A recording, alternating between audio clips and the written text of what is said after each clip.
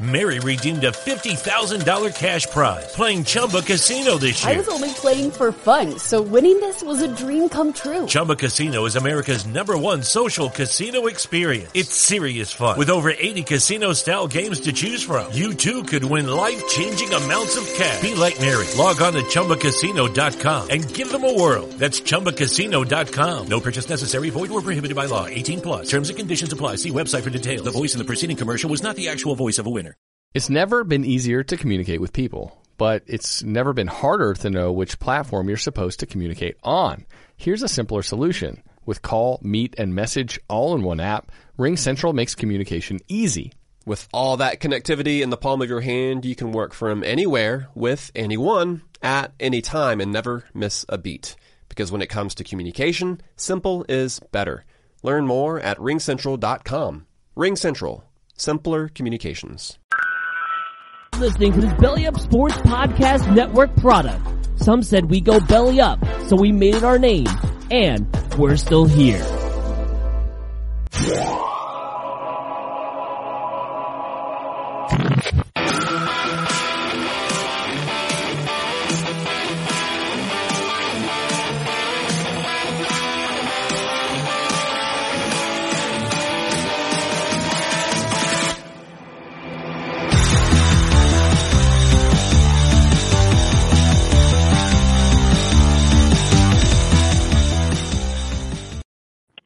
I really wish that music would fade in. Welcome to another awesome episode of the Scoreboard Addicts podcast. I'm here, joined graciously with my man Rook and special guest Nick Velasquez in his Deshaun Watson hotel. Sorry for the late start. Nick had to pay his masseuse. Also, Nick's filming from the space station, so he's. Yeah. I have to sit here and take this abuse, all right? I had to take the abuse. You guys made fun of my walls. You got kicked out of your own office, all right? I don't even want to hear it. You got emasculated, all right? Your baby, who hasn't even been born yet, cucked you, all right? Yeah, bro. The robot has a point. The robot has a point. I'm back, though. This is the room. It has the walls are done. See? That's right. It's purple. The lavender. It's very nice. You lose a man card for saying it was lavender. It's purple. That's what it was called. That's what it says on the thing. It's a lavender mist. That's on you for not going straight grimace color. Too purple. I don't want bright purple. You do Prince color. And you grow like a little pencil mustache, and you just think,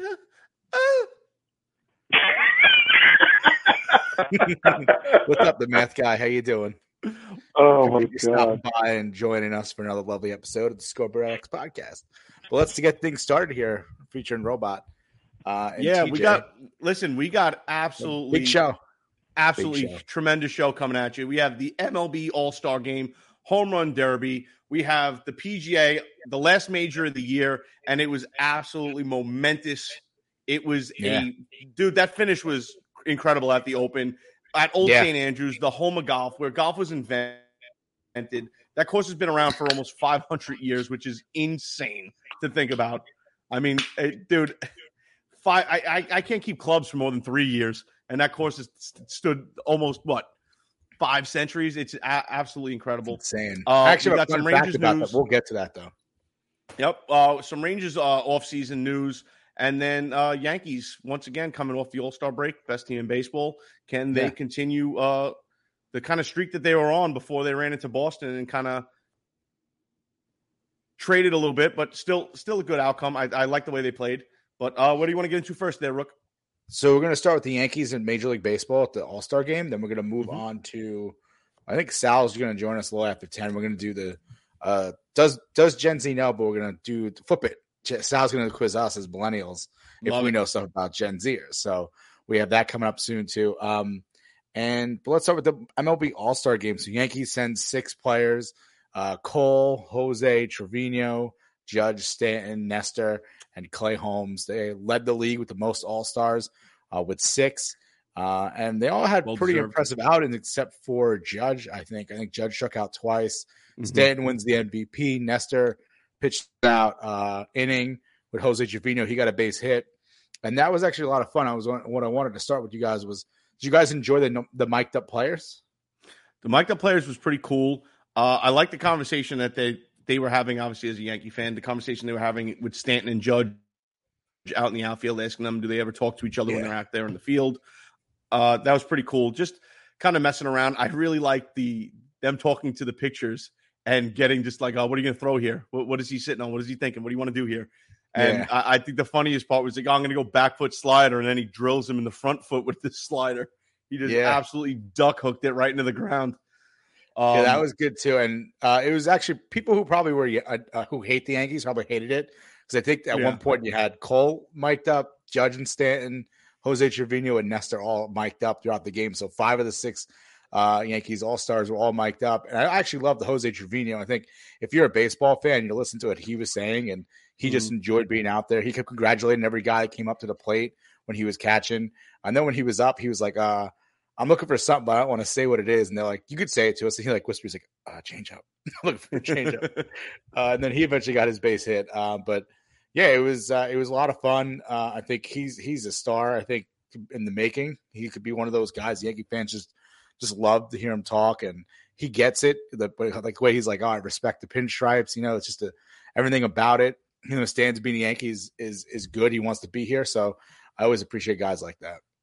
Well, on that subject, did you see they asked Judge, like, we had a couple young fans ask us to ask you this question.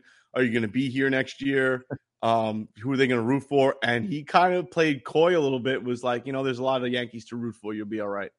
Like, and yeah, that was awkward. You know what? I respect it, though. The Yankees always talk about it's a business, right? It's a business. Well, pay the fucking guy. Get out the checkbook and pay the guy. If you're going to let him walk, dude, I'll be a Judge fan for life. Go wherever you got to go. Hopefully not Boston. But go make your money, dude. The Yankees want to play that business aspect of the game. They know exactly what they have in Judge. They know they have to pay him. They had the opportunity to work something out before the season, and they decided to let it go. If they end up losing on Judge, it's going to be 100% on them. And the Yankee fans and the fan base deserve to absolutely give it to them and let them know, hey, guess what? You fucked up, and hurt them in the checkbook, hurt them in the pockets. Don't go see a bunch of games next year if Judge isn't going to be there. The Yankees aren't going to invest the billions of dollars this team makes every year, okay, with their $14 friggin' beers, their $7 hot dogs. If you're not going to spend that money that the fan base pretty much injects into you on a nightly basis, 82 games out of the year, and then forget about it come playoff time, how much playoff tickets are. If you're not going to spend the money on somebody like Judge, who is 100% worth it, the Yankee fans should speak out, and they should speak out with their wallets. I agree completely. Nick, how you feel? Nick? Can't hear you, Nick. Sorry. He just said, oh, fuck.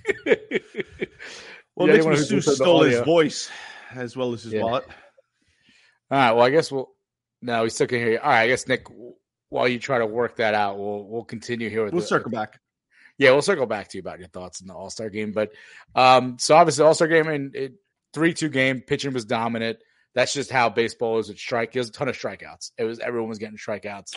Yeah, other than the fact that you had probably the two best pitchers, one for AL, one for the NL, arguably give up the majority of the runs. I mean, listen, it wasn't a spectacular game as far as runs being scored. It was a 3-2 at the end. All pretty much coming, all RBIs coming off the home run ball, which you want to see during an All-Star game, but you kind of expect to see more of it. And I think the whole game, the whole culmination of the game was just wrapped in, please tie and go to a swing off. Please tie and go to that home run, see what happens, just to check it out. Dude, we all wanted to see it. The reliever for the Guardians is actually really good. We saw him against the Yankees. He shut them down when he came in that one game. The Yankees lost to the Guardians. Yep. And he was pretty dominant in that. And that was just when he came in the game, I didn't think they were going to tie it up anyway. But yeah, that would have been interesting because that was a new rule this year, was that there was going to be no extras. If the game's tied after 9, they're going to go to the home run derby. And I think they actually pre-selected the 3 guys from the NL and the 3 AL. So I think Julio Rodriguez, who was the guy who went off during the home run derby prior, the day before, he was actually going to be one of the guys for the AL to participate in that, home run off basically. And that was, I think the rules was like each guy gets 3 swings. So it's not just, you could see as many pitches as you want as long as it's 3 swings. And then each guy, so it's 9 swings basically, and whoever has the most home runs out of the 9. And then if it's tied again, then you go on to another round or whatever. I like it. I applaud ideas that make complete sense. So the reason why I applaud that is, number one, everybody knows the biggest fear during an all-star game with the franchise they're coming from is a player getting injured for something that essentially means absolutely nothing for the team. So you don't want to see it. So just not going into extras, avoiding the issue of an injury, not saying that somebody can't swing himself into an injury during a home run swing. I just like that aspect. And especially nowadays, MLB fans want to see the long ball. You want to see home runs being dropped, and the fact that each team gets to select their hitters. You had a home run derby for that reason. There's people there that on that all-star team that can drop bombs. So it just adds to the excitement of the game if you go down to a tie. It gives the fans in attendance something to look forward to, and you kind of keep the players a little more safe. No, they should. Can you guys hear me now? We do. You're a little loud though and muffled. Motherfucker. That's a little better. Just talk lower. People. Whisper. You fucking people. Am I still loud? Whisper. What? White people? That's messed up, bro. Anyway. The password is. They should have made it that home run derby, everybody has to be a pitcher. That's how you add injury. Listen, the best thing that could have happened is if somebody would have been mic'd up and gotten injured while mic'd up, just so we can hear them go, or do the Joe Pesci, because they're on national television. That'd be great. That's what. So what I wanted to say before about the Judge situation, what I really can't stand right now is Yankee fans apologizing for Hal Steinbrenner. So what I've been seeing lately is we have to trade for Soto, right? And Juan Soto is an amazing talent. He absolutely is. There were 2 things I saw that kind of bothered me about him. One was someone referred to him as a generational talent. And while I agree that he is very talented, people misunderstand what generational talent means. It means that you come around once a generation, and there's about 4 other guys that are exactly like him at the same level, maybe a year older, 2 years older. Ronald Acuna Jr. is just as good as Juan Soto is. All right? And he's 2 years older than him. So how could he possibly be this kid, the kid that was in the Derby yesterday, Julio Rodriguez? No. He'll be just as good in 2 years.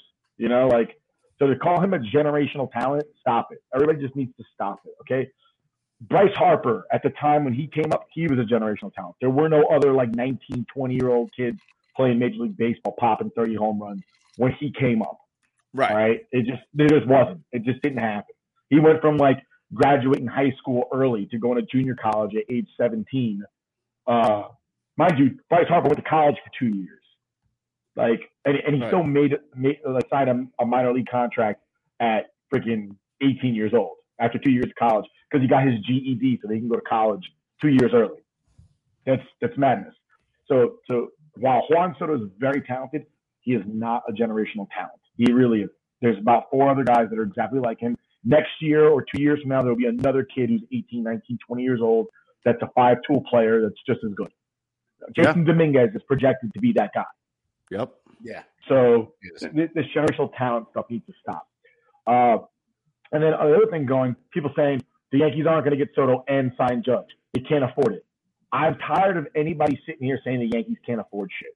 When George Steinbrenner was owner, we never heard that. And they are making 5 times, if not 10 times more money. And I don't mean it like more money.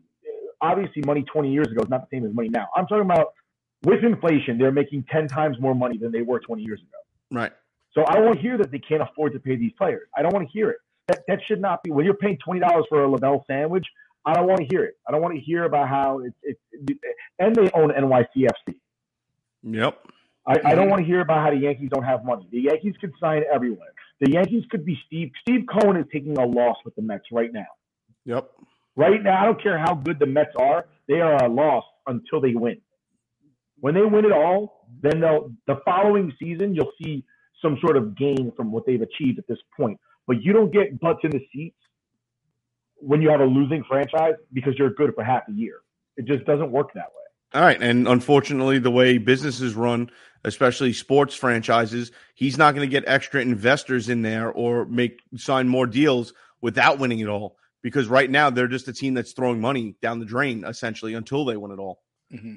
Right now, everybody who's a Mets fan is cautiously optimistic because they're sitting there going, okay, this is about that time of year where we lose. Right. Yeah, that's anybody who's a Mets fan that has some sense, they know this is the time of year where it's like, all right, so we're in first place today. By August 1st, we'll be out of first place.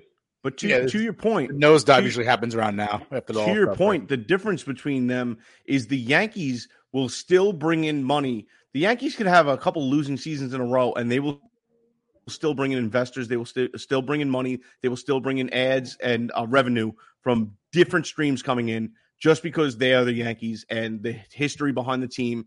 It's just they're the franchise. They are the greatest sports team in any sport across the planet. And in North America, I'll say that because Manchester United has a crazy following. I agree, but they don't. I don't think they bank as much money as the Yankees do. They absolutely do. They're the richest franchise. Yeah, sports. They're the richest franchise in sports. The Yankees are like 5th in the world. Really? Yeah. Soccer's legion over there.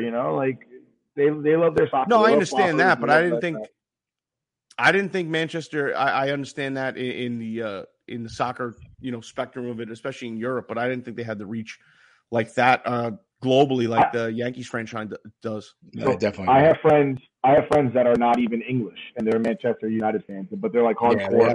Yeah, they're hardcore Jamaican soccer players, and they're Manchester United fans.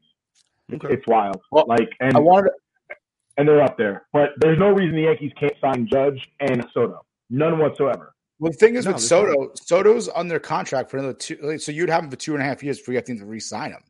Obviously, you would want to make a deal and extend him. But he's on for 2.5 years. I don't care. You wouldn't have to pay Soto. You wouldn't have to pay Soto for 2.5 years. So you mean you would pay Judge now, and you would pay Soto 2.5 years down the line, and you have 3 shots of winning a championship with him. It'd be great to have both. I don't like Yankee fans go, we can't afford it.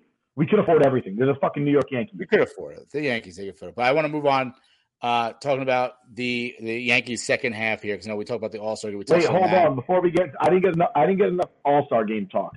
I was talking about it with my dad. Do you guys feel like the not the celebration, but the fun of the All-Star game has been kind of dampered down because of interleague play? Some people say it does, but I still enjoy it. I think it has. It takes, I guess, a little bit of the momentum out of it. The novelty. Like you never saw them play each other. Yeah, I can see that argument. I think that's a valid argument. I think for the normal baseball fan, you still enjoy it one way or the other. But I understand it taking, if you're used to be 100% excited, maybe you're only 90% excited just because you don't have that extra little, holy shit, you don't get to see these players. Analyze this. So I've been watching Baseball by Ken Burns. It's a very famous, 9 episode. Yeah. It's like 18 hours of baseball history. Back in the day, you never saw Ted Williams play on the same field as Willie Mays, except for the freaking All-Star game. I think here's the problem. You're going to use that as an example. That doesn't affect us as much, though, because it came into place. Interleague started in 1997, right? I got that, but I'm saying is that but now we play an interleague series every day.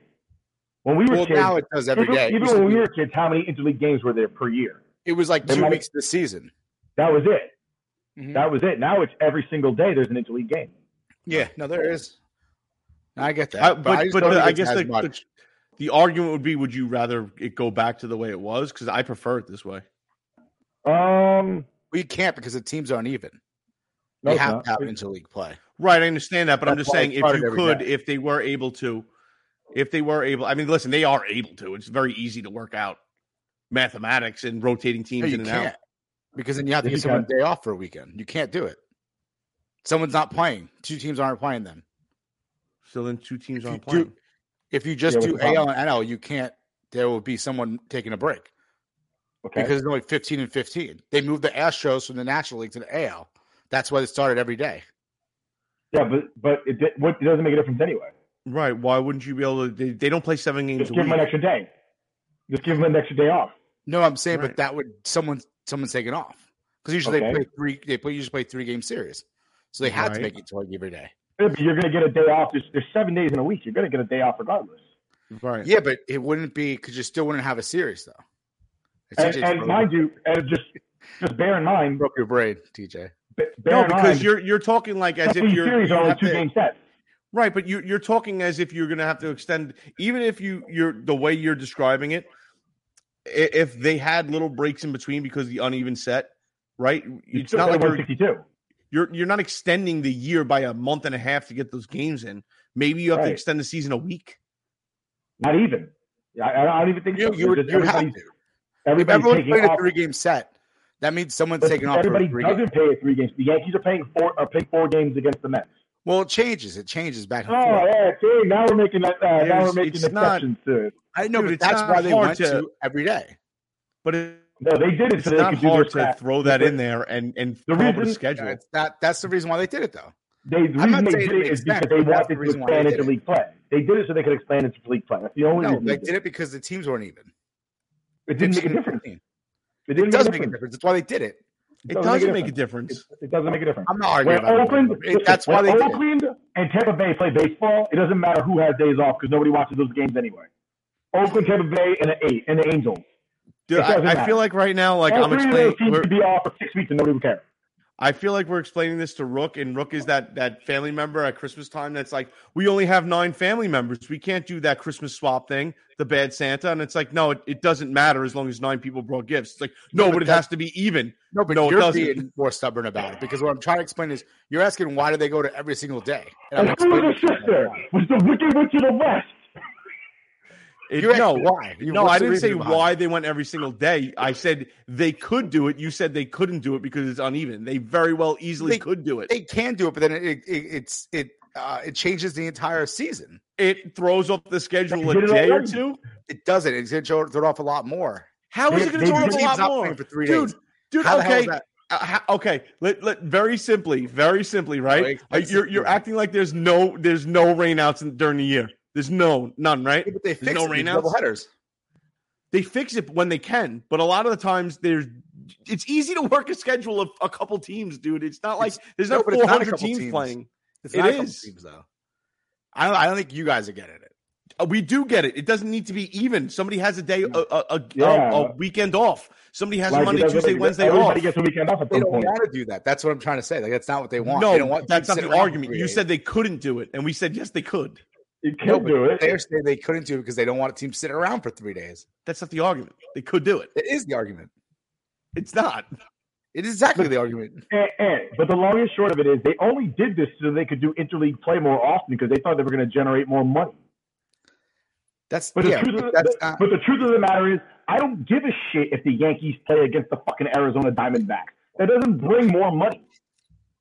No, it really doesn't. But I'm explaining to you why they do it every single day. As a matter of fact, I am less inclined to watch those interleague games because they happen all the time now. So I have zero. It's not a novelty. It's only exciting to see the Yankees play the Dodgers if it happens at once every so often. It's like the Jets playing the fucking Dolphins. The Jets playing the Dolphins isn't as special as the Jets playing the Giants. But the Yankees don't play the Dodgers every year. They might as well at this point. I've seen the Yankees play the Dodgers 30 times in the last 10 years. It's retarded. That's true. But all right, well, moving on. The Yankees, we're talking about when we started going into the Juan Soto stuff, which we were going to talk about anyway. I'm going to re-up my drink. I'll be right back. So we're talking about the second half MLB season. We kind of have some surprises early on. Yankees obviously being the best team in baseball. I think that's kind of surprising. Up 13 games. I think they're up 12 games to 13 games up in the AL East, which is kind of surprising. They're 13 games up. They're 13 games up, right? Yep. Jose Trevino became an all-star. I mean, you didn't expect him to be playing so well. Matt Carpenter. 2 words. Ben Rorvet. Say it again. Ben Rorvet. And who's that? That's the guy we traded for from Minnesota that got injured in spring training and required us to trade for Jose Trevino. Right. You're right. He's basically Wally Pipp. Yeah, he is the Wally Pipp. He got Wally Pipp. He definitely got Wally Pipp. You know what the craziest part about Trevino is? Yeah. We continuously sit him so that Higashioka can play. I know. And then now he still somehow made the All-Star game. Yeah, it's pretty crazy. And he'll probably won't start tomorrow. He probably won't get a day off. He worked too hard at the All-Star game on the mic. Yeah. But Matt Carpenter, he just won AL Player of the Week. Yes, he had an incredible weekend against the Red Sox. And he had 10 RBIs, something in 2 games, Something like that. 2 home runs. It was a pretty incredible run there. And the Yankees, they kind of limped into that series. The Red Sox, they lost to the Reds. They split the Red Sox earlier in that weekend before the prior weekend. Then they lost on Friday, and they came back out for a Saturday and Sunday and just dominated. Kind of got into their groove again. Dominated the Red Sox. Went into the All-Star break on a winning note. There's 62 games, 63 game wins. I mean, I didn't see that. 63 games is a lot to be winning in just the first half, and it's pretty impressive 64. what they're doing. Is it 64? I thought it was 63. 64. Sorry, my bad. But any other surprises, Nick, from the MLB first half? Surprises? No, not really. The Baltimore Orioles being 500 is pretty surprising. They went on a great run. They're 8-2 in the last 10, and they won 10 in a row at one point. That was very impressive. The Seattle Mariners are 51-42, which I don't think it's 13 straight, right? Surprising. Say again.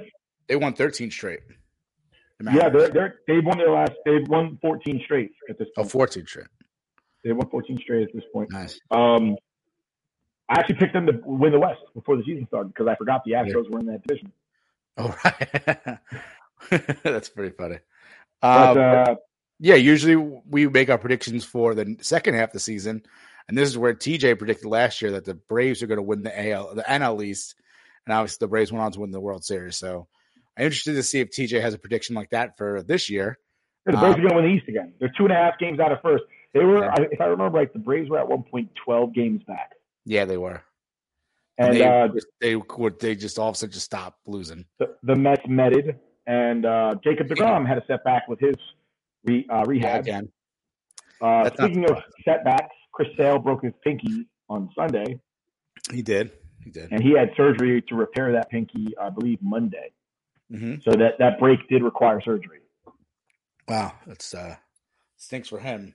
Yeah. But yeah, I mean, kind of making predictions to the second half. I don't know. Do you have anything, any type of predictions you want to say for the second half? Do you think that, obviously, I think you already said Braves probably come back again and beat the Mets, but I think the Yankees went over 100. Yeah, I think they put themselves in a pretty prime spot to win over 100 games. For sure. I think, just looking at what we have right now, I think Seattle gets a wild card, and Toronto gets a wild card. Are there 3 wild cards this year? There's 3 wild cards, right? So I think it's 3 wild cards now. Seattle, Toronto, and I'm going to go Cleveland get wild cards. Wow. I don't think Tampa Bay has it after what happened with Shane McClanahan. Clearly, he struggled pitching in front of a crowd larger than 4 or 5 people. Yeah. Because that's what he's used to down in Tampa in their crap hole of a stadium. I like Seattle before the season started. I picked them to win the West, but I think they're too far. They're 9 games back right now. They're too far to do that. But when the Baltimore Orioles are looking at a playoff berth, they're 3.5 games out of the wild card right now.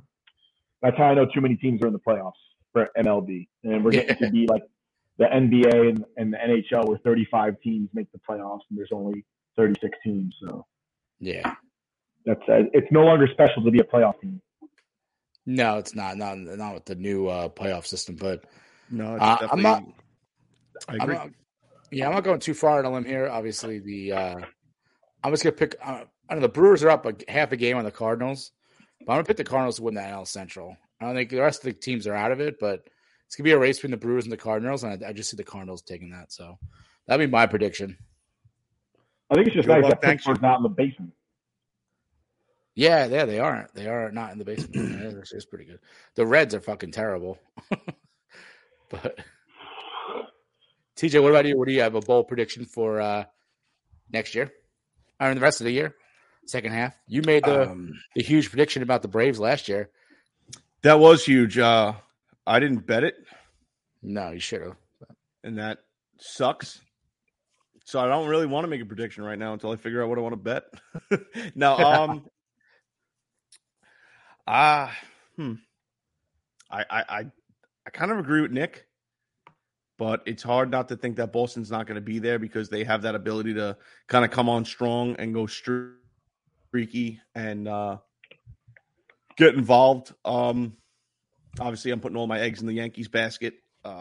Is that smart or not? I'm not a fan of when teams are, in any sport really, leaning in the wins column because I don't know why. I feel like that's such a jinx. We see it every year in hockey almost, that if you have the most wins, you just shit the bed. Tell it to the Avalanche. Sense. No, I understand that. But in years past, I mean, look what happened when the Rangers were President's Cup winner. Yeah. What was that? How many years ago was that? 2015. Right? And what happened? Yeah, but let's be real. Those 90s Yankees did win. They set records for games won. You can't compare the 90s Yankees to any other sports franchise. Like that just, I mean, Murderer's Row, maybe. Like 98. I'm just saying. But yeah, I'm kind of going with the Yankees to obviously, be the number one seed, get in there. I haven't really been paying attention to the NL at all. I could see the Braves again, though, making a run, returning champ. I don't want to count them out yet. They have the talent and ability. I mean, even with the loss of Freddie Freeman, to make a move, especially at the end like they did last year. Like you guys said, the Reds suck. I actually like the Brewers over the Cardinals. I think just because I fucking hate the Cardinals because of Joe Buck. I think it's pretty simple. Anybody that disagrees with me, Joe Buck. Yeah, fuck Joe Buck. I mean, this is New York, isn't it? It's true. But it was great not having him at the All-Star game yesterday. It was awesome. Yeah. Oh, tremendous. Absolutely tremendous. But yeah, I always get more excited for the second half of the season. I feel like the first half of the season, I'm a very casual baseball fan because it's 162 games. It's exhausting. You can't be locked in the entire time. But after the All-Star break, it kind of gets down to the nitty-gritty, and you see those maneuvers. I always look forward to when the Mets are mathematically eliminated from the playoffs. Smoking a cigar? Yeah, absolutely. They'll make a wild card this year, though. Yeah, I think even with I'm not going to. They're 8.5 games away from not making a wild card. Yeah, but there's a lot of season left. I've seen the Mets lose 14 games. Okay, in standing. I Mets team though. I mean, give them a little bit. The Mets will be in the playoffs. The Mets will definitely be in the playoffs this year. They're a different team. They'll be in the playoffs. 2007, they were up 7 games in September and lost a 7-game lead from first place. Did not make the playoffs.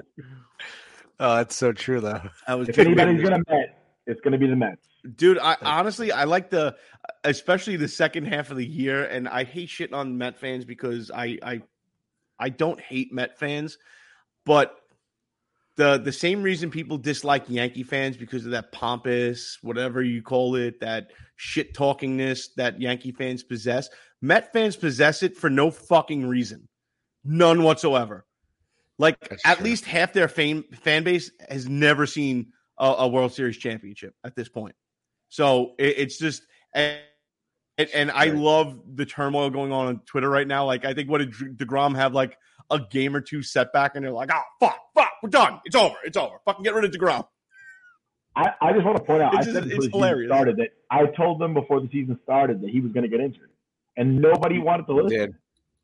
I said DeGrom and Scherzer, and they both actually did. And they had IL stints already. No, listen, you definitely called it, and it's not. Listen, if I'm going to pick out players to get injured to my will, it's not going to be Mets. But it's not that I didn't see that could happen. I just wouldn't want to wish that on. If I'm wishing injury on people, I save that shit for hockey season. I do. We have Sal here, so we're going to move on. We're going to take a quick break, and then we're going to bring in Sal. Start a journey, not a fad. Kick off your fitness journey with up to $500 off Peloton Bike, Bike Plus, or Tread packages. Choose the package that will take your training to the next level with accessories like our cycling shoes, heart rate band, non-slip grip dumbbells, and more. Join now and you'll see why 92% of households that start the year with Peloton are still active a year later. All access membership separate. Offer ends January 8th, 2023. Excludes Bike Plus, and Tread Basics. See additional terms at onepeloton.com. Hi, I'm Maria. And I'm Mike. And we're Team Ready. Black Hills Energy knows your home is where your heart is. So they want you to be ready. It's all about keeping you safe, prepared, and making your home as energy efficient as possible. Everything from how to weatherize your home to how to stay safe during extreme weather. Be ready for anything. Go to blackhillsenergy.com/team ready. All right. Let's see. Sal? What's going on, guys? What's up? Thanks for joining us again. Yeah, of course. Just got done doing AEW coverage and possibly witnessed one of the worst main events I've ever seen in my life. Wow. Who was it? It was Jericho, and that's what's surprising me. Jericho was in it. Jericho and Eddie Kingston in like a barbed wire death match.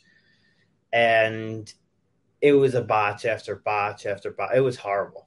No, Jericho said you can't call it a botch. Well, I'm calling it a botch because that entire match was embarrassing. I hate matches like that where I'm like, okay, like this is embarrassing. This shouldn't be on television. But yeah. Now, how have you been? We haven't seen you in quite some time. I know you're busy with the Wrestling Inc. Yeah. How you been? I've been doing good. You know, I do basically all week of wrestling coverage. I do Raw, NXT, Dynamite for AEW, Rampage, SmackDown, pay-per-views. I'm doing it all. How's the summer going? You partying at the shore? Yeah, I've been at Bar A and Headliner. Look at this guy. Donovan's. I'm all over living the my place. 20s over here. That's what I want to brag about. Yeah, I'm having a good summer so far. Well, Sal, you know the rules, Sal. You got to wrap your tool, dude. I mean, if you're going to Ocean City, Maryland, bringing back crabs is okay, but not from the Jersey Shore. Not acceptable. But Sal, don't string your arms just pumping out there and DJing. We have Does Gen Z know, but we're going to do the flop of it, the switch of it. You're going to quiz us this time. We don't have. I got some questions, right? Because Nick's in the hotel, so we don't have the music. But all right, let's see. Yeah. All right. Sal, what we got? I think you'll get these. These are fairly easy. All right, first one. I got three questions. First one, what is the name of the question and answer app where you can ask your friends questions anonymously? WhatsApp? No. That's a messaging. I threw it out there. I don't fucking play with apps. It was created in 2010. Damn. It's a question and answer app where you can... Is it called 20 Questions? No, where you can ask your friends questions anonymously. This was the easy one. No. This wasn't the easy one. The next two should be easy. You know what? Millennials didn't need this app. I mean, if you wanted to ask somebody a random anonymous question, you just went to a payphone and called their house. What are you wearing? No, you wrote it on a piece of paper. You passed it. Do you like me? Yes. No. Who is this?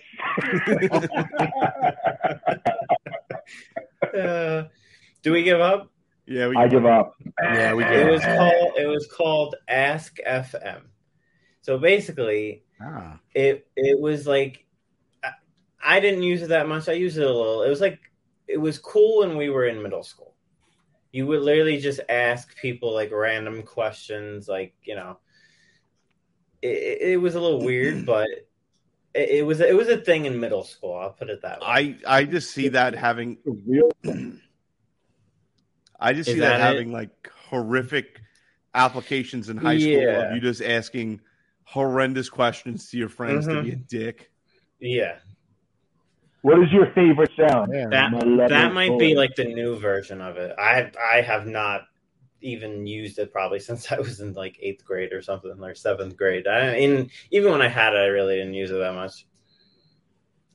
So you got just like extra after that? Yeah, it was just like a dumb, like little stupid question app. I don't think anybody even uses it anymore. All right, second question. Ready? Yeah, let's go. I don't know if I asked this one yet. Maybe not. This show was a comedy on Nickelodeon in the early 2000s and consisted of two stepbrothers living in the same house with their sister who hated them. Oh, is this Drake and Josh?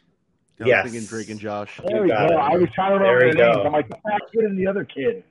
Mm-hmm. The fat kid is not fat anymore. He's not fat, and he actually made a it for himself. And apparently that kid Drake is a creep or some shit like that. Didn't he get like... Isn't he blacklisted in Hollywood? Didn't he like do something fucking creepy? I'm not sure, but I haven't heard from him in a while. I know Josh Peck. I see him like on TikTok and everything. I think he's in a movie too. He does movies still. He does like indie films and stuff like John that. Stamos. I did see him. Right. Yeah. Yes. Yeah. He show. did a Disney show too, like the new version of Turner and Hooch or something like that. He's still around, but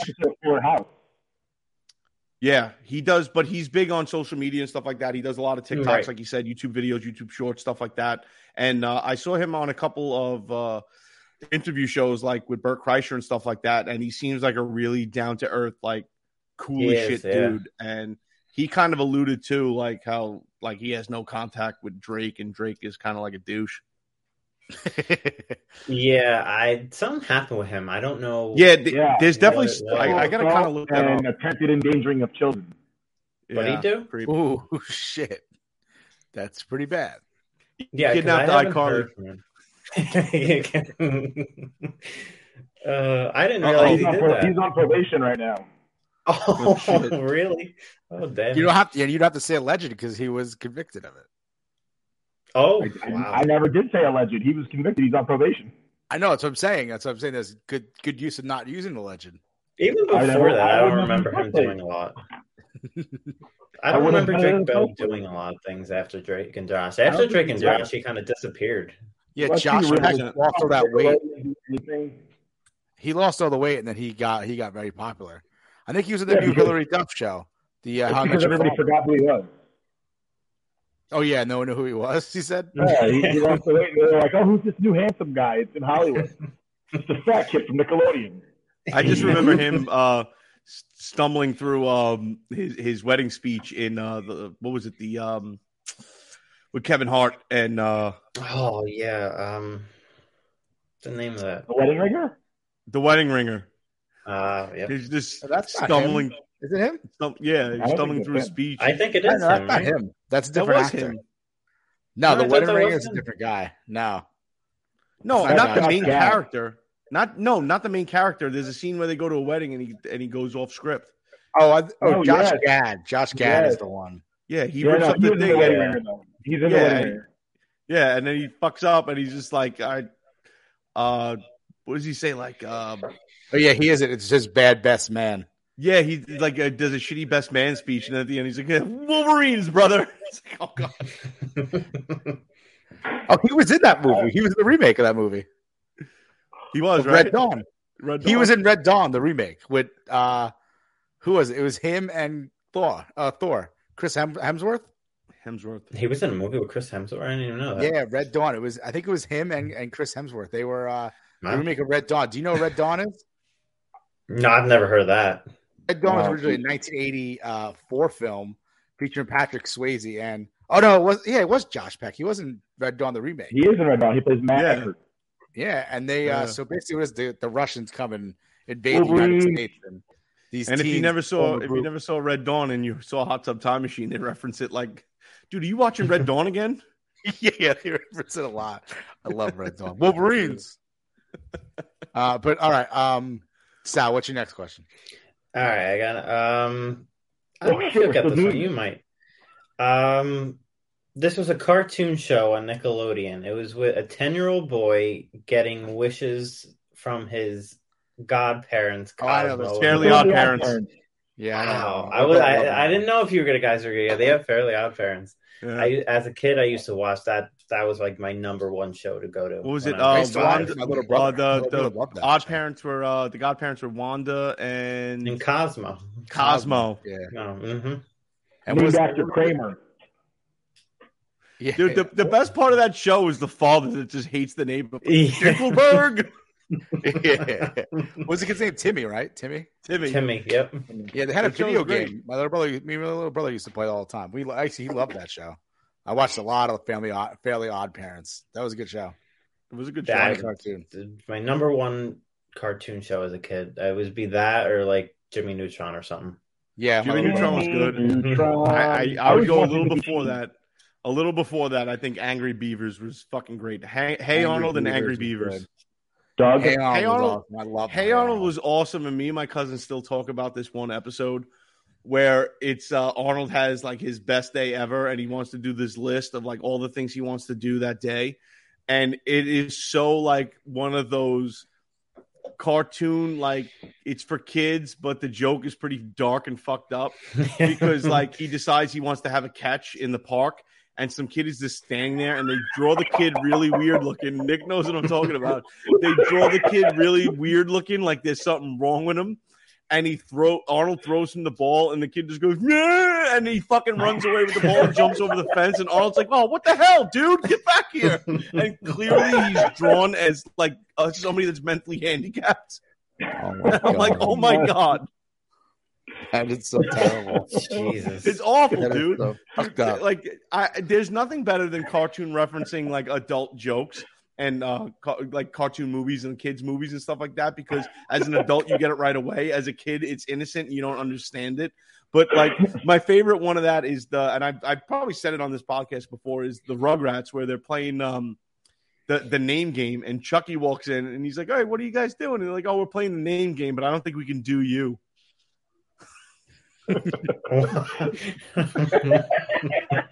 Like Chucky, Bo, Bucky, Banana, Dude, but it's just great that between that and the episode where they all get naked and they're just running around naked, and obviously Lil is the only little girl, and they all get naked, and Tommy looks down at Lil and goes, Lil, I have a question, and then it cuts away to like something else. Yeah, I remember that one. That's better. I was gonna say that when you said dark humor, Hey Arnold, not dark humor. It was just a dark episode. They talk about when Hey Arnold's parents died. Yeah, you episode episode. That's a dark You do episode. know that his name is not Hey Arnold, right? I don't know why. It's I just football, said Hey man. Arnold. Obviously, You know Yeah, what the it's favorite part of like Die Hard I'm an is? idiot. When Die Hard jumps down off the side of the building, and then he crashes into the wall, and then Die Hard kills the bad guy. That's my favorite part of Die Hard. Dude, thank God for Die Hard. Die Hard. Classic. All right, Classic so you got any stuff. more for us or no? No, that's it. I think we did pretty well. We get three. You out of did four? pretty good. You got 2 out of 3. It was just that first I one think with it was that. 4 questions. All right, 2 out of 3. Pretty good, better than I would do. Shows that the millennials know a lot more than the Gen Zers. Yeah, you're right. Honestly. Maybe you need to learn. No, about it just other shows that- culture. We ain't bad. It just shows that you can't ask us Nickelodeon questions because none of us had lives. Yeah, if you ask us like not like what middle 2000s, like middle school questions for you, that'll get us because we were nowhere near middle school when you were in middle school. Yeah, dude, you gotta figure out the timeline of when we hit fucking puberty, and then free time in the summer was not spent watching cartoons, was spent. Never mind. I knew you would get Drake and Josh. I didn't know about the other ones though, because I feel like everybody knows what Drake and Josh is. Yeah. Oh yeah. Yeah. I think That so. I was a big fan of. What is it? Dylan and Cole Sprouse. Oh yeah. The Sweet Life. Sweet Life of Zach and Cody. Yeah. Cody. That show You're a was big great. fan of that, Fun fact: the hotel manager, Mr. Mosby, murdered a guy. Jesus Christ! Really? Which is crazy. I was Pooch more is of a crazy. I was more of a Nickelodeon and Cartoon Network guy than Disney. I kind of didn't even really watch Disney. Disney wasn't watched until Disney became free pretty much for everybody on cable. Because if you obviously it was before your time, when you would have started watching it. When I was a kid, Disney Channel was a premium channel. Like you had to pay like $10 a month to get the Disney Channel, and every parent was like, "Fuck you!" Yeah, it was like one of those like jacked up things that like, "Oh no, you want the Disney Channel?"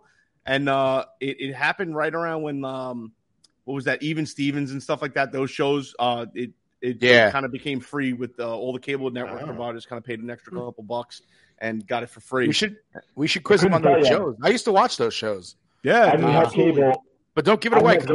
Next time we get Sal on here, I'm going to quiz him on those shows. See if he knows. I probably won't know them because I honestly never put a Disney Channel on. Disney was good. So you never saw any of those Disney Channel movies or anything like that?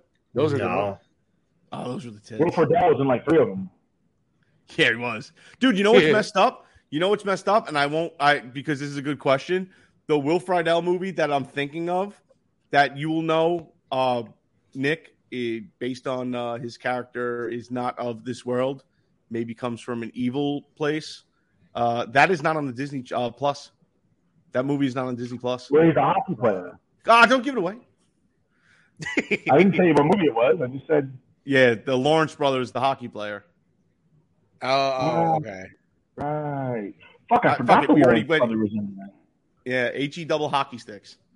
There's plenty of movies that reference, but that is not on the Disney Plus, and it pisses me off, dude. How much is Disney Plus? How much is Disney Plus? I got it for free with Verizon. I got when I re-up to their unlimited 5G plan, which came out to like an extra $7 a month, but I got 5G, and they gave me that for free, Hulu and ESPN Plus. Yeah, it's $13 for Hulu, Disney Plus, and then ESPN Plus. That's what I pay for it. That's not bad. It's not bad because they use Hulu and Disney Plus, and Disney Plus is great for the kids. So, No, it is honestly it is, and even for adults. Because while we were on a cruise last week, they were playing on the top deck the live action version of Mulan, and just kind of hanging out and grabbing a drink with Carissa and Alex. We started watching it, and my wife's like, "Oh, we should watch this when we get home." I'm like, "Yeah, we can for free. We have Disney Plus. Let's do it." And we watched it the other night. It was actually pretty decent. Yeah, all right. Well, Sal, we got to keep the show moving. Thank you for joining us once again. We'll have you on again to do some Gen Z stuff. So we'll quiz you. I'm down to come on again. We appreciate you joining us, Sal. Good night, guys. Your Jersey Shore summer. Yeah, I'm looking forward to it. Summer's going way too fast. All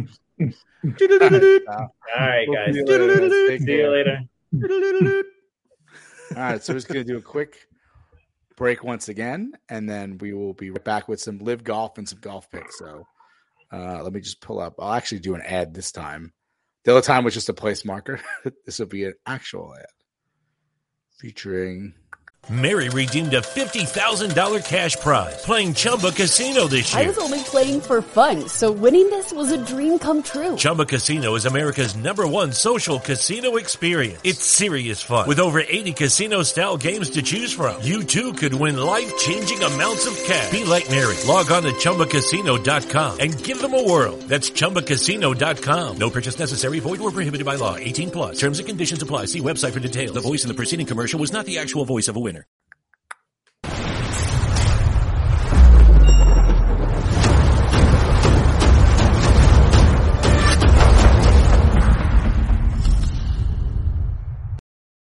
And that was Shocked Energy. So Energy.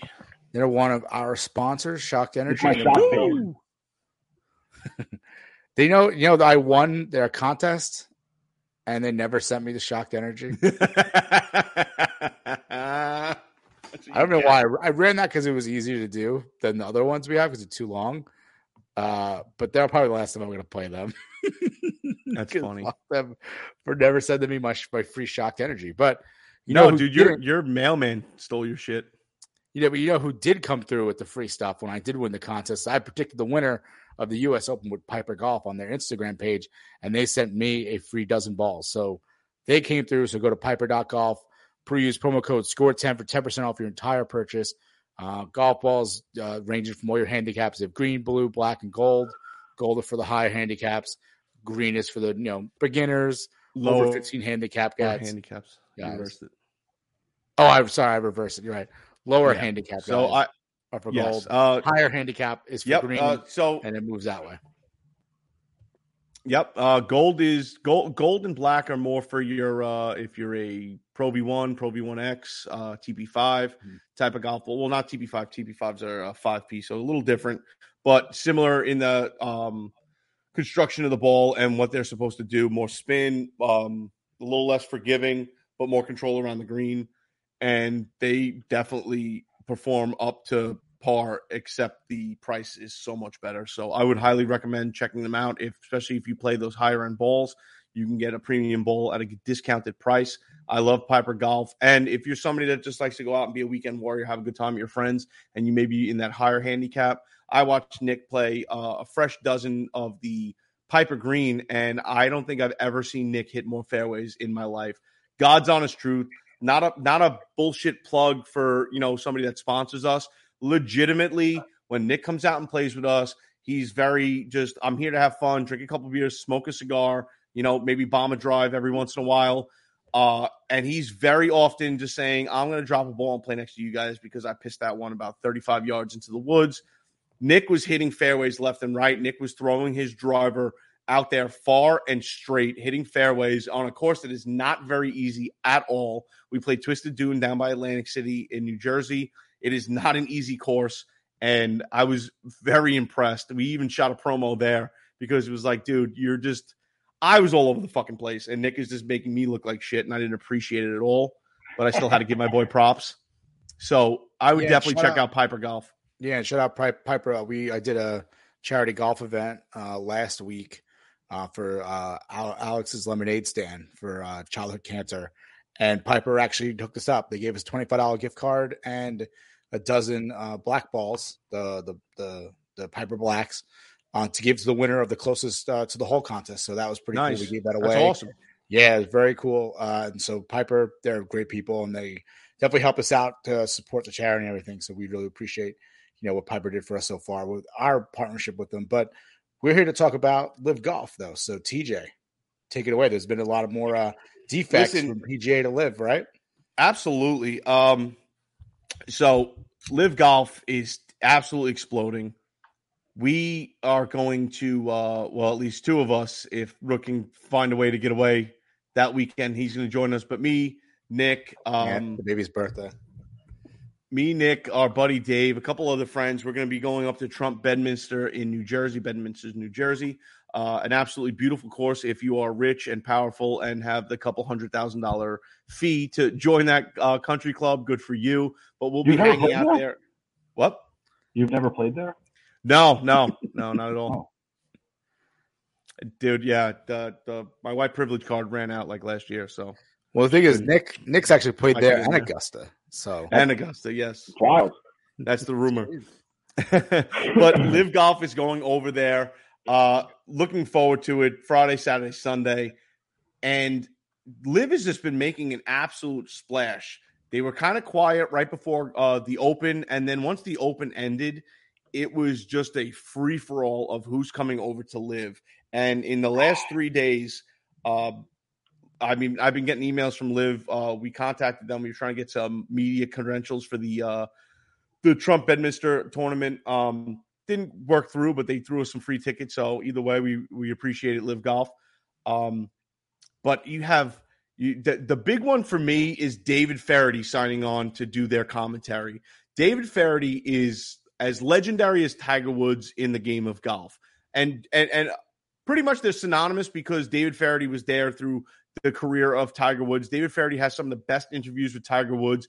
Tiger Woods goofed around with David Feherty probably more than anybody else I've ever seen somebody interview from the media with Tiger Woods. Actually opened up to the guy, was very funny and cordial, and they had a great relationship. David Feherty is one of those guys that even if you have a slight interest in golf, he can pull you in with that smooth speaking voice, that very not uptight approach to the game of golf that sometimes can be a little uptight and come off as almost abrasive in the way it's kind of hoity-toity. And David Feherty is one of those guys in the media that made it very approachable for the average person watching golf, the average person that likes to go to the driving range, hit a couple balls, to watch golf and to listen to golf and to get into the golf, listen to the stories of the players. And he brought that aspect of bringing away from the seriousness and more the fun and energy and entertainment aspect of it. So David Feherty signs with LIV Golf, which is a huge pull for them.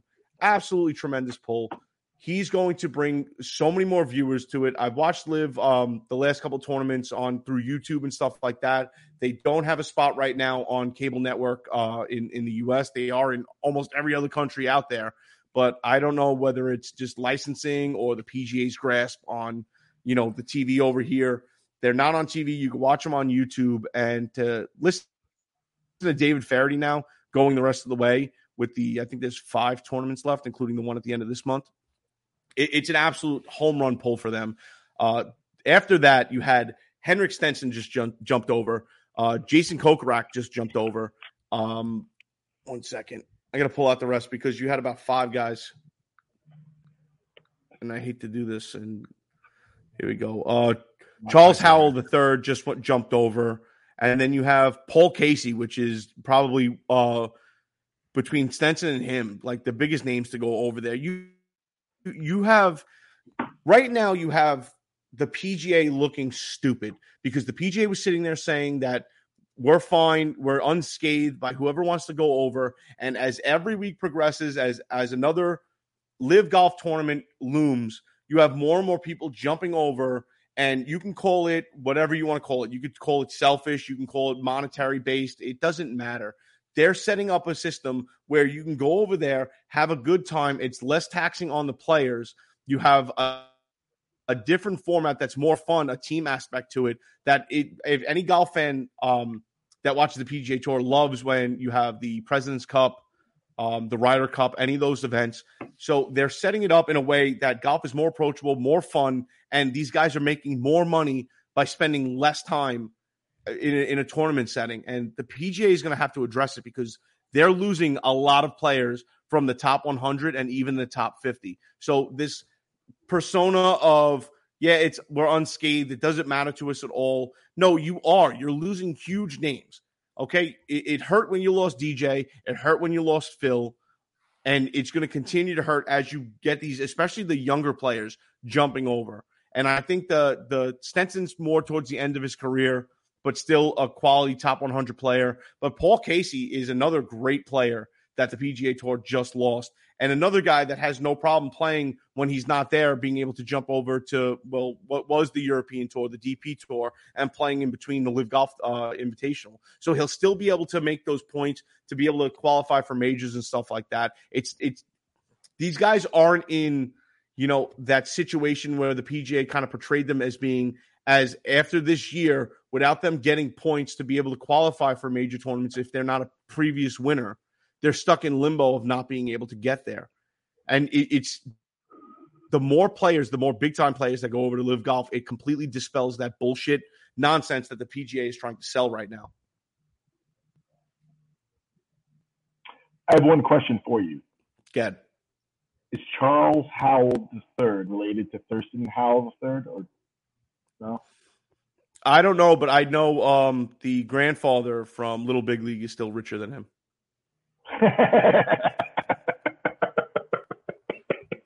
Good call. Very good call. I piss on Jed Clampett. That's Jed Clampett. That's not Mr. Howell. No, I know. No, he asked him. He says, "Are you richer than Thurston Howell?" And he doesn't answer because apparently he's not. Oh, that's great. But again, excited to be going to Trump Bedminster. I think LIV Golf is doing a tremendous job. It's been hard to watch because you have to watch it online. So there is that issue, but the tournament continues to grow. They continue to grow the players field. And I mean, I don't know if you guys watched the first one in England compared to the last one that I believe was in Portland. The fans have exploded. It looks like a PGA event. Well, competition's good. Listen, in American sports, right, the reason that we have Major League Baseball is because we had National League Baseball, and then this upstart, American League Baseball started up, and then they said, we want to be recognized as a Major League too, and they created the World Series out of a necessity, kind of. It was just like, I have my champion, you have your champion, let's have our champions play each other, and it'll be a big cash grab for both leagues, the AFL and the NFL, and that's how we got the current NFL that we have now. The NFC was once the NFL, and the AFC was the AFL, and now here we are with the NFL, the full NFL that we have right now. Though the name probably should have been like Major League Football, so that the NFL wouldn't get listen full credit. and listen, Greg Norman and Live Golf made multiple attempts to work hand in hand with the PGA Tour, and the PGA just wanted to control the monopoly because it's no secret to the players that they monopolize them. They pretty much own their swing. They own their media rights. They couldn't do anything without the PGA's okay. And you have another tournament, another tour rather, saying, hey, come over to us. You're probably going to make more money than you did in the PGA Tour. You're going to play a lot less and a lot less demanding schedule than the PGA Tour. Oh, and you can do whatever the hell you want on the outside to make money. You want to do YouTube videos. You want to jump on different media platforms and make your own content.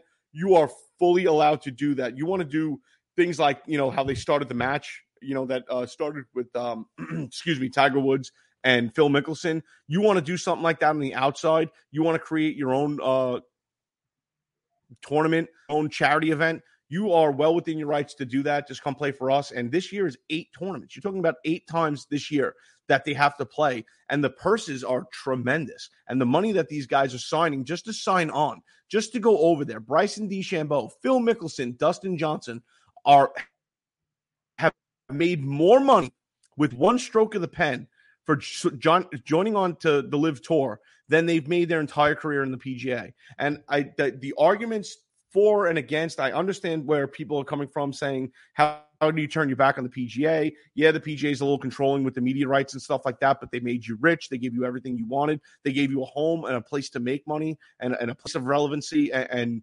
notoriety. That's all well and good. But when another tour comes around and says, listen, we're doing 8 tournaments, don't try to blackball us. Just work hand in hand with us. We have no problem. We work around your schedule. We're not going to try to take away from any one of your major events, not just the major tournaments, but your big time events, your 3Ms, your John Deere's, your what's it called?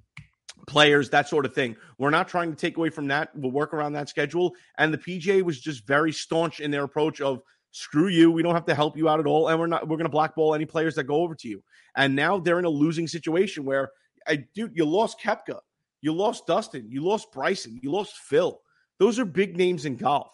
And especially for the younger age groups, Bryson DeChambeau and Brooks Koepka carry a lot of clout and a lot of attention around, especially in social media. I mean, Bryson DeChambeau, rather, is all over YouTube. That dude is doing golf videos with Good, and everybody else on YouTube that just throws content out there constantly. Bryson DeChambeau is constantly throwing content out on YouTube, and he's reaping the benefits of it. So you're going to lose the interest from that group of people that enjoy that side of golf, that enjoy being able to peer into the life of a golfer and see what they do for fun. And I know Netflix is coming out with a series, based around the PGA and stuff like that, but is that really enough to contain the average golf fan from wanting to see more? No, it's not. It absolutely isn't. You're essentially, with these guys in LIV, you have a lot more access to them. You have a lot more access into their lives and what they want to put out there, if they do want to put anything out there. So the PGA Tour is in a big bind. They tried to play the game with the political nonsense. And we know, listen, LIV Golf is backed by Saudi money. I'm not sitting here. I had to get into an argument with somebody because I'm a golf fan and I'm talking nice about LIV. A conservative dude that was like, oh, you see where that money's coming from? They took part in 9/11, X, Y, and Z. It's like, dude, if you're really going to play that game, we can do the what's what and who's who and who did what of companies and governments right down to the toilet paper you wipe your ass with. So cut the shit. I'm not sitting here saying I support the people that back the tour with their money. I'm a golf fan. I support what I want to watch, and I want to watch golf. So you're going to try to sit there and say, this company did this or this government backed them with money, dude. And I'm a very patriotic person, but we don't have the greatest past, here in the United States with the shit that we carried out, whether it's here or abroad. You know what I mean? So you're going down a road of argument with that it's a lose-lose, dude. Everybody has skeletons in the closet and a shitty past. Yeah, I want to make a point briefly before, because we'll probably move on to our picks, and we have a couple other things to do too. But PGA, I think it was with the PGA is obviously there's the history, there's the majors, like those are things we love. Like Of we course. love the Masters, we love watching the Open, we love the U.S. Open. So I think that still is there for the PGA, but obviously losing players to LIV is not great either. Yeah, but these LIV golfers can still qualify for the majors. No, I know they can. They obviously have to work, with the world ranking and stuff like that. They'll still be able to get in. And some of them are obviously, DJ is a previous Masters winner, Koepka's previous U.S. Open winner. Same for Phil. So those guys will be able to play again unless there's some sort of bar of them because they're in LIV. We're yet to see that. We'll probably see that next year. But I mean, good competition is always good for everybody. I think the PGA could also change a little bit. I always love the match play. Tournament where the players team up, they play against each other. I love the President's Cup. So I'm interested. Yeah. I haven't watched the LIV. I want to kind of watch it just to see how the teams work and stuff.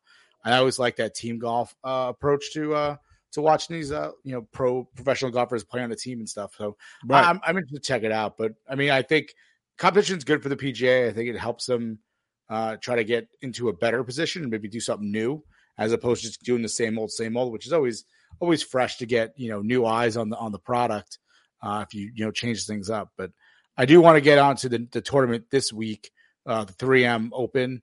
TJ, do you have your picks for this or?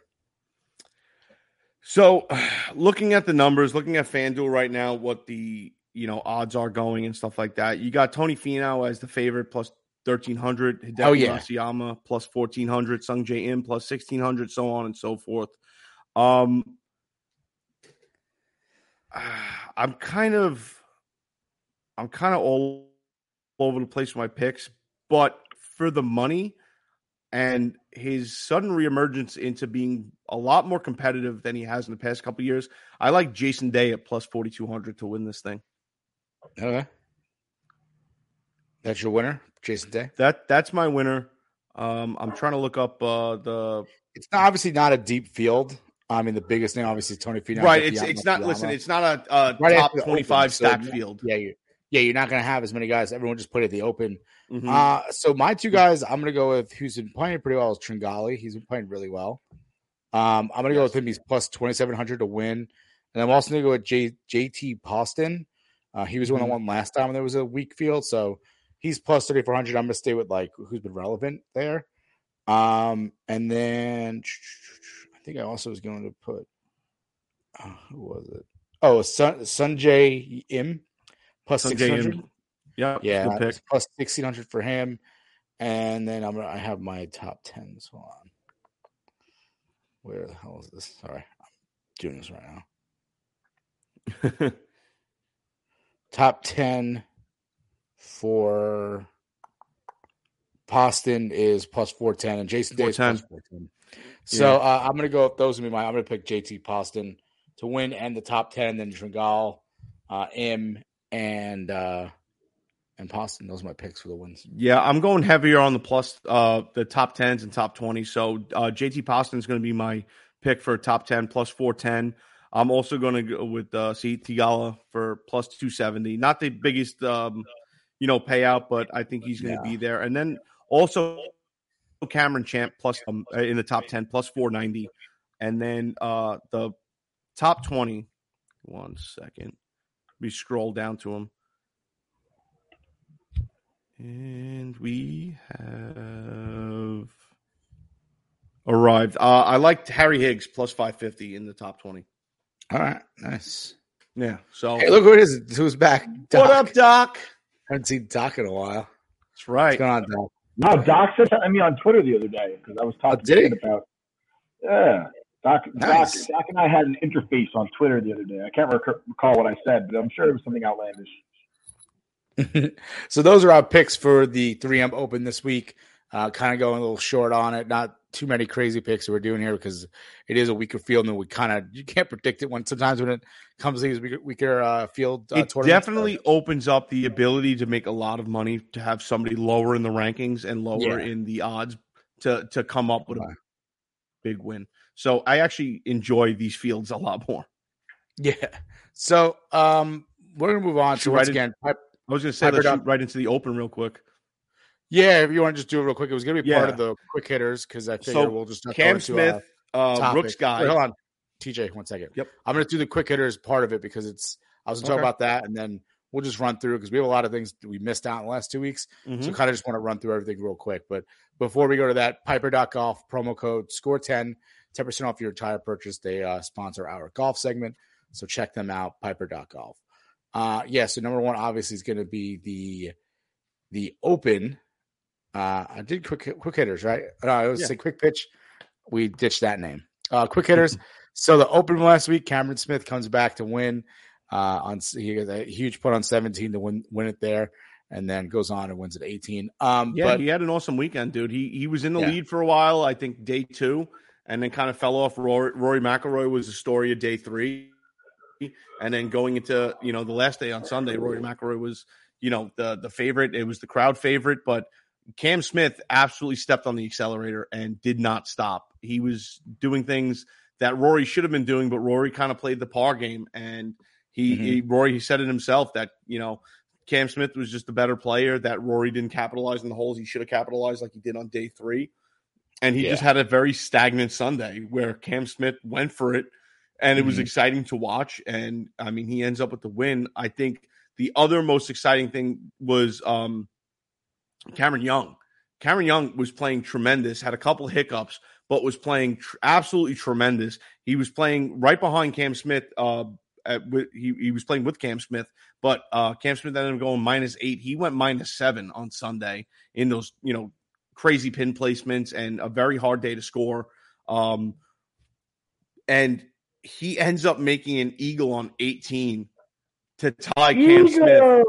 It just happened that Cam Smith decides to chip it pretty much from Death Valley in close and make himself a birdie to win it at -20. But that dude, as far as stepping up to the plate with the pressure on and being able to blast a drive and then chip one close, or rather drive it onto the green and get it where you can play for an eagle. And it wasn't really that close. I think it was about a 26-foot putt, 27-foot putt. And then to bury that and just grab that eagle on 18 at the end with that pressure and all the fans around you, it really put the pressure on Smith to have to, make that birdie.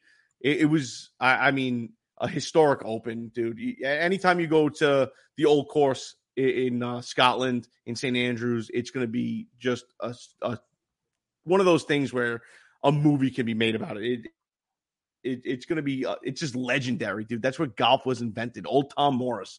And to have that ending and to have that excitement towards the end, especially with it starting at 5 a.m. for us here. So we got to see the end of that at like 3 p.m., 3:30. Dude, I had a lot of fun watching that. Yeah, it was definitely fun. So 2 points from that part of the quick hitters is after Cam Smith won, he said he wanted to see how many beers fit in the claret. Was it called the claret jug? Yep. The claret jug. Do you guys know how many beers fit? He 23.5. No. How many did you say? I said 23.5. Do you know how big the jug is? Have you ever seen the jug? I have no idea. I don't even know. I think wasn't it 2.5? It was exactly 2, he said. Oh, exactly 2? Okay. Exactly 2 beers fit in the claret jug. He said he had to check out afterwards. So here's another fun one. So Jack Nicklaus, right before the Open started, he was named an honorary citizen of St. Andrews, which is pretty cool. Only 3 Americans have ever done it. Do you guys think you can name the other 2 Americans that were named honorary citizens of St. Andrews? Happy Gilmore. It was not Happy Gilmore. And I'm going to say Roy McIlroy. So they don't. I will. They're not necessarily golfers, just so you're aware, because it's not third American golfer, just the third American ever. So I'm not talking about golfers being honorary citizens. I'm talking about just Americans in general. So only 3 Americans ever had this title of being an honorary citizen at St. Andrews, and he's not one of them. Oof. Wow. So is any of them golfers? One of them is a golfer. One of them is not. One of them is actually a historical figure. When I give you the name, you're going to be like, what the fuck? William Wallace. I want to say the golfer is either Arnold Palmer or Bobby Jones. And you got it. Bobby Jones? Bobby Jones is one of them. He was named in 1958. Nick, do you want to give it a shot in the dark to what the historical figure is? Is there anybody who's done less to become more famous than Arnold Palmer? Like, oh wow, I mixed lemonade and iced tea together. He's a drink mogul. Settle down. He's a drink mogul. That's like Paul Newman. Paul Newman became famous from the salad. For the salad dressing. If it wasn't for Costco, nobody would ever know Paul Newman's name. No, they would never know who Paul Newman was. Wow. I was never made Arnold Palmer famous. Nick, just draw a historical figure. Just throw out a name. Century? Give me a century. If I do that, it gets it closer. So I don't want to do that. But I'll You say know the century is 100 years. Pre-Civil War. I'll give you that. George Washington. It's very close. I was going to say Benjamin Franklin. I was going to say Ben Franklin. Benjamin Franklin. You couldn't fucking give me in a second. I could have got both. You son of a bitch. 1759 was named the honorary citizen of St. Andrews. Well, he was an ambassador going around the world. But 1759, though, he wasn't an ambassador at that point. That's pretty impressive, actually. No, what reason? I got to read about that. What reason could they have possibly had to make him? Yeah, honorary? Jack Nicholas. 1759. It was 1759. Just before He was the United nobody States. in 1759. Just want to point that out. What's that? I said he was like nobody in 1759. I know, but I read it on the website when they named him honorary citizen. It said 1759. I'm gonna go read why. I'll come back to you next week about why he was made an honorary. Yeah, it's interesting. We'll have to do a story about that. He brought a whole bunch of bifocals over there, and that was it. Yeah, he brought a whole bunch of hookers over there. He introduced syphilis to the community. He introduced a cure to syphilis. He had it so many times. All right, so this is for you Jet fans. We can't spend too much time on this, but Zach Wilson is throwing bombs and banging moms. Yes. He's not only knows where Cage. Because he's on a vacation far away. Yeah. So the question is he becoming Sean Avery of the NFL? Because one, he's banging MILFs, and then guys in the league are taking his sloppy seconds. I know Nick said this before. Is it not better to be Zach Wilson than the kind of questionable dating rituals of what's his face, who was dating that girl that was in high school when he was a quarterback for the Jets? Mark Sanchez, thank you. That girl was like barely 18, like by a day. I'd rather be the dude pulling MILFs than going for the younger girls. It's more respectable. Well, and younger girls are illegal. So but even listen, 18 is legal, right? No, 18 is legal. But it's not looked on like as a guy. If you're like a 35-year-old dude and you pull an 18-year-old, it's kind of like one of those. Like, I mean, good for you, but like that's kind of fucked up, dude. Whereas it's like you could be Zach Wilson, and it's like, yo, my mom just had like a whole bunch of friends over, and I totally walked out in a towel, and like two of them followed me upstairs, and everybody's just like, it's true. It's true. If you've seen the company that his mom keeps, and you know what, Zach Wilson, honestly, his response coming back from that, he goes, just got back from Idaho, didn't have cell phone service. What happened? What did I miss? Dude, that reminds me, that type of tact, right?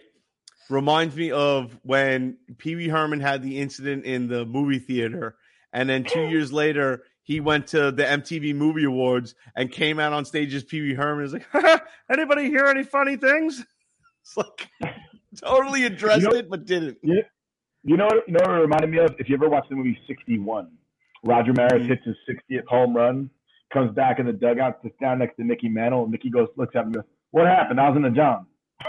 Dude, I just thought of a new TikTok for the Zach Wilson situation. Tell me this situation doesn't remind you of the episode where Donna finds panties in Eric's Vista Cruiser, and then they go to the hub, and Donna's mom is like, "Those are my panties," and both Fez and Kelso were like, "You are a god." You want to tell him, or should I? Well, yeah, we'll give it to you because you've been away for a week, but we already made a meme about that last week. Fuck me.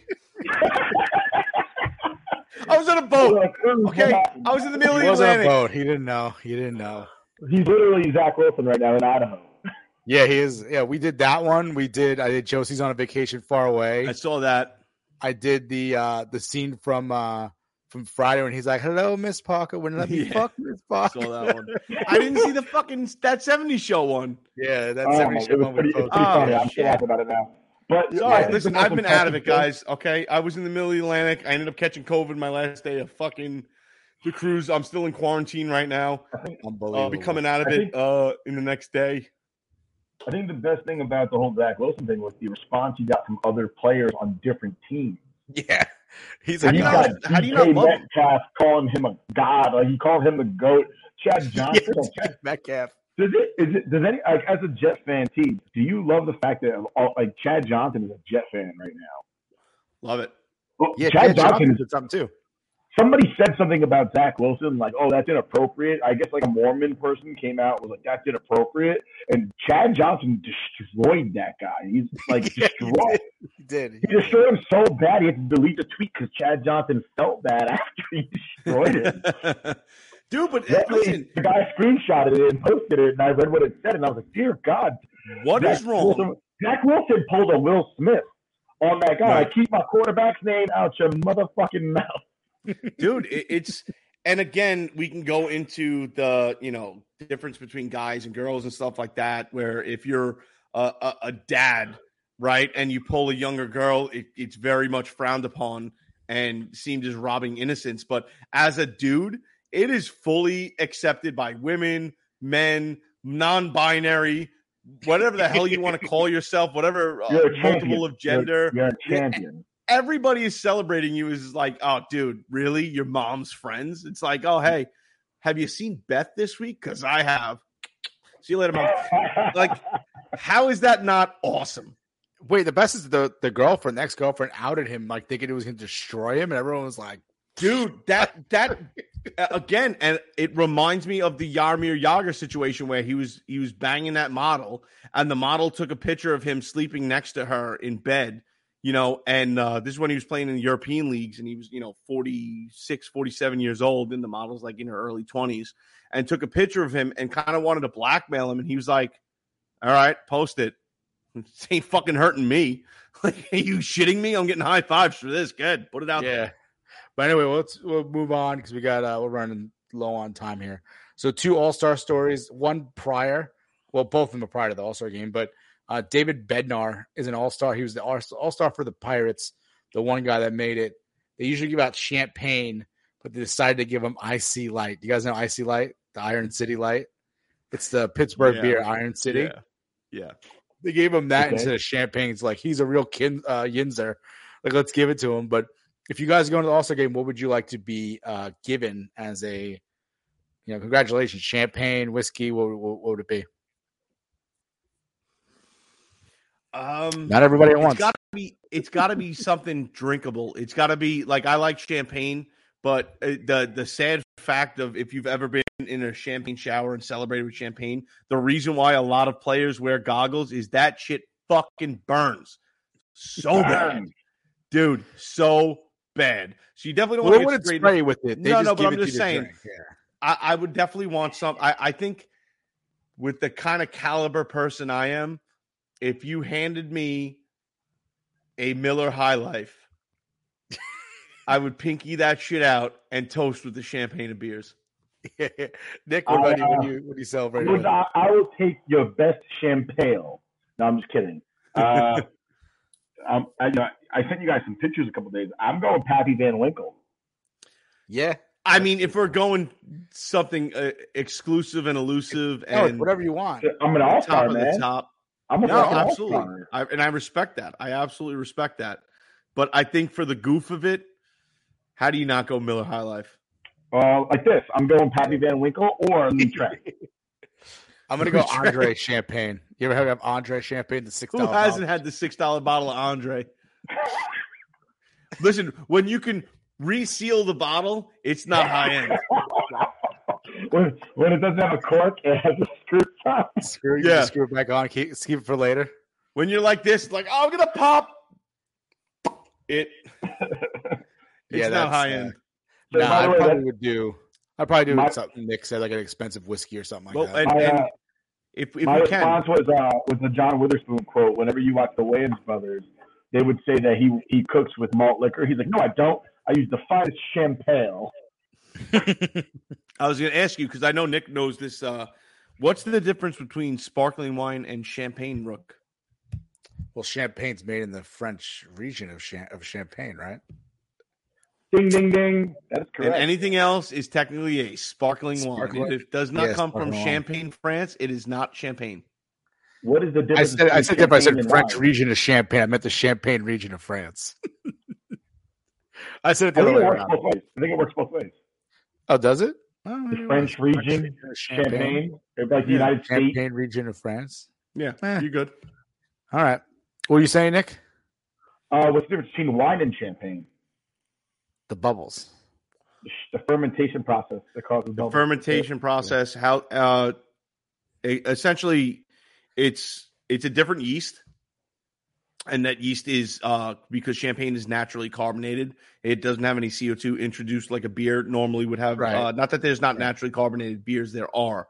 But normally with especially big time breweries and stuff like that, they are post carbonated. They have CO2 added to them. Whereas champagne is naturally carbonated due to the yeast yielding a high amount of CO2 off-gassing that they do not allow to off-gas. They just bottle it up like that. All right, so moving on. Ultimately, they're the same thing except one has bubbles. Yeah, ultimately.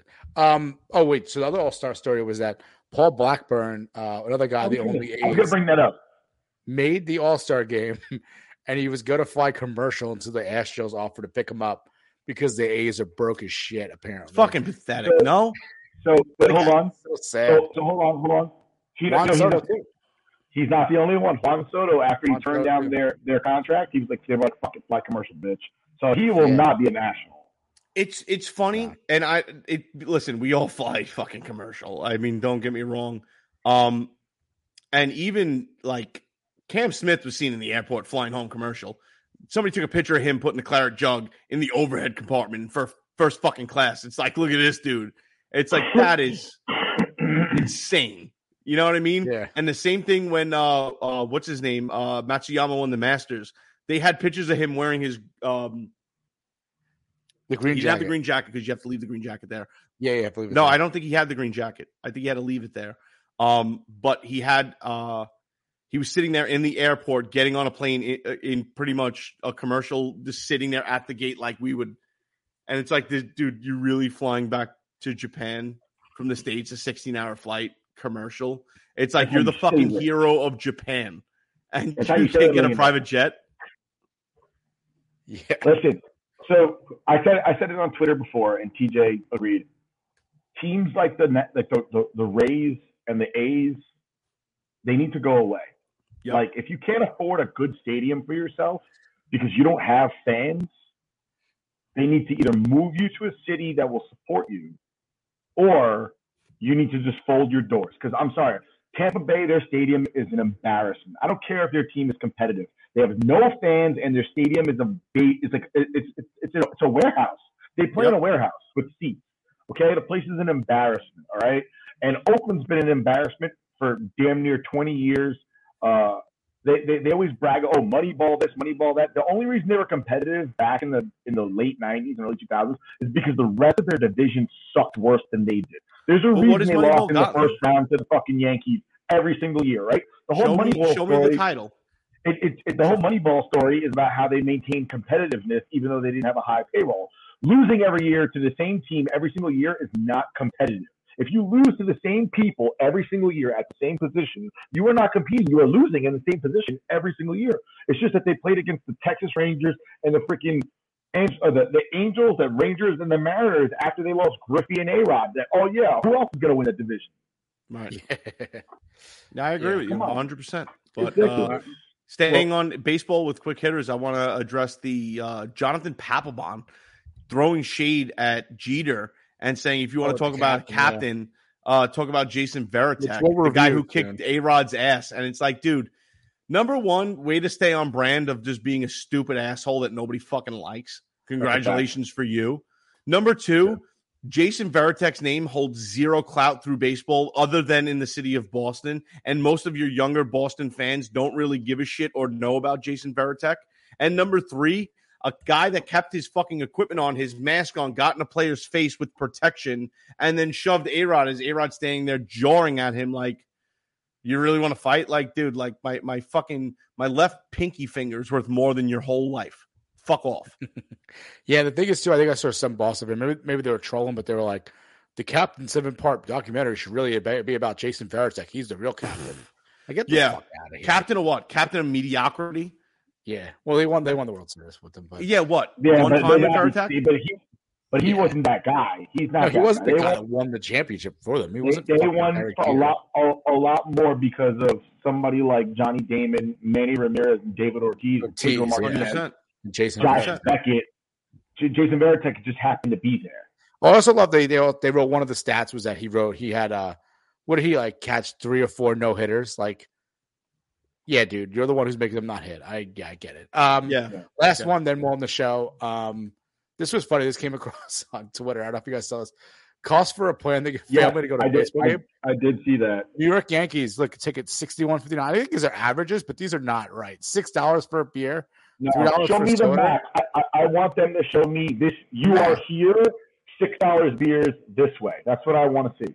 $3 hot dogs? No, you can't. A hot dog is not $3 at Yankee Stadium. This is the biggest one. $6 or more. The $26.50 for parking. It's easily $40 parking. Sometimes $60 to $80. If you go a little further away, yeah, you could park by Target and pay $30, $35. Yeah, but $25 the atrocity is the $6 beer. New York City. No, you don't. And that's why I park at one of the sanitation garages right down the block. I have that right and privilege, but a beer has not been less than $10 in Yankee Stadium since I am of drinking age. So I am 35 years old. Yeah, the smaller ones too are like $10. The smaller ones. No, dude. Even if you when get a they beer, opened the new stadium, a beer was $9. Yeah, easily. And that was 2009. Yeah, you can't.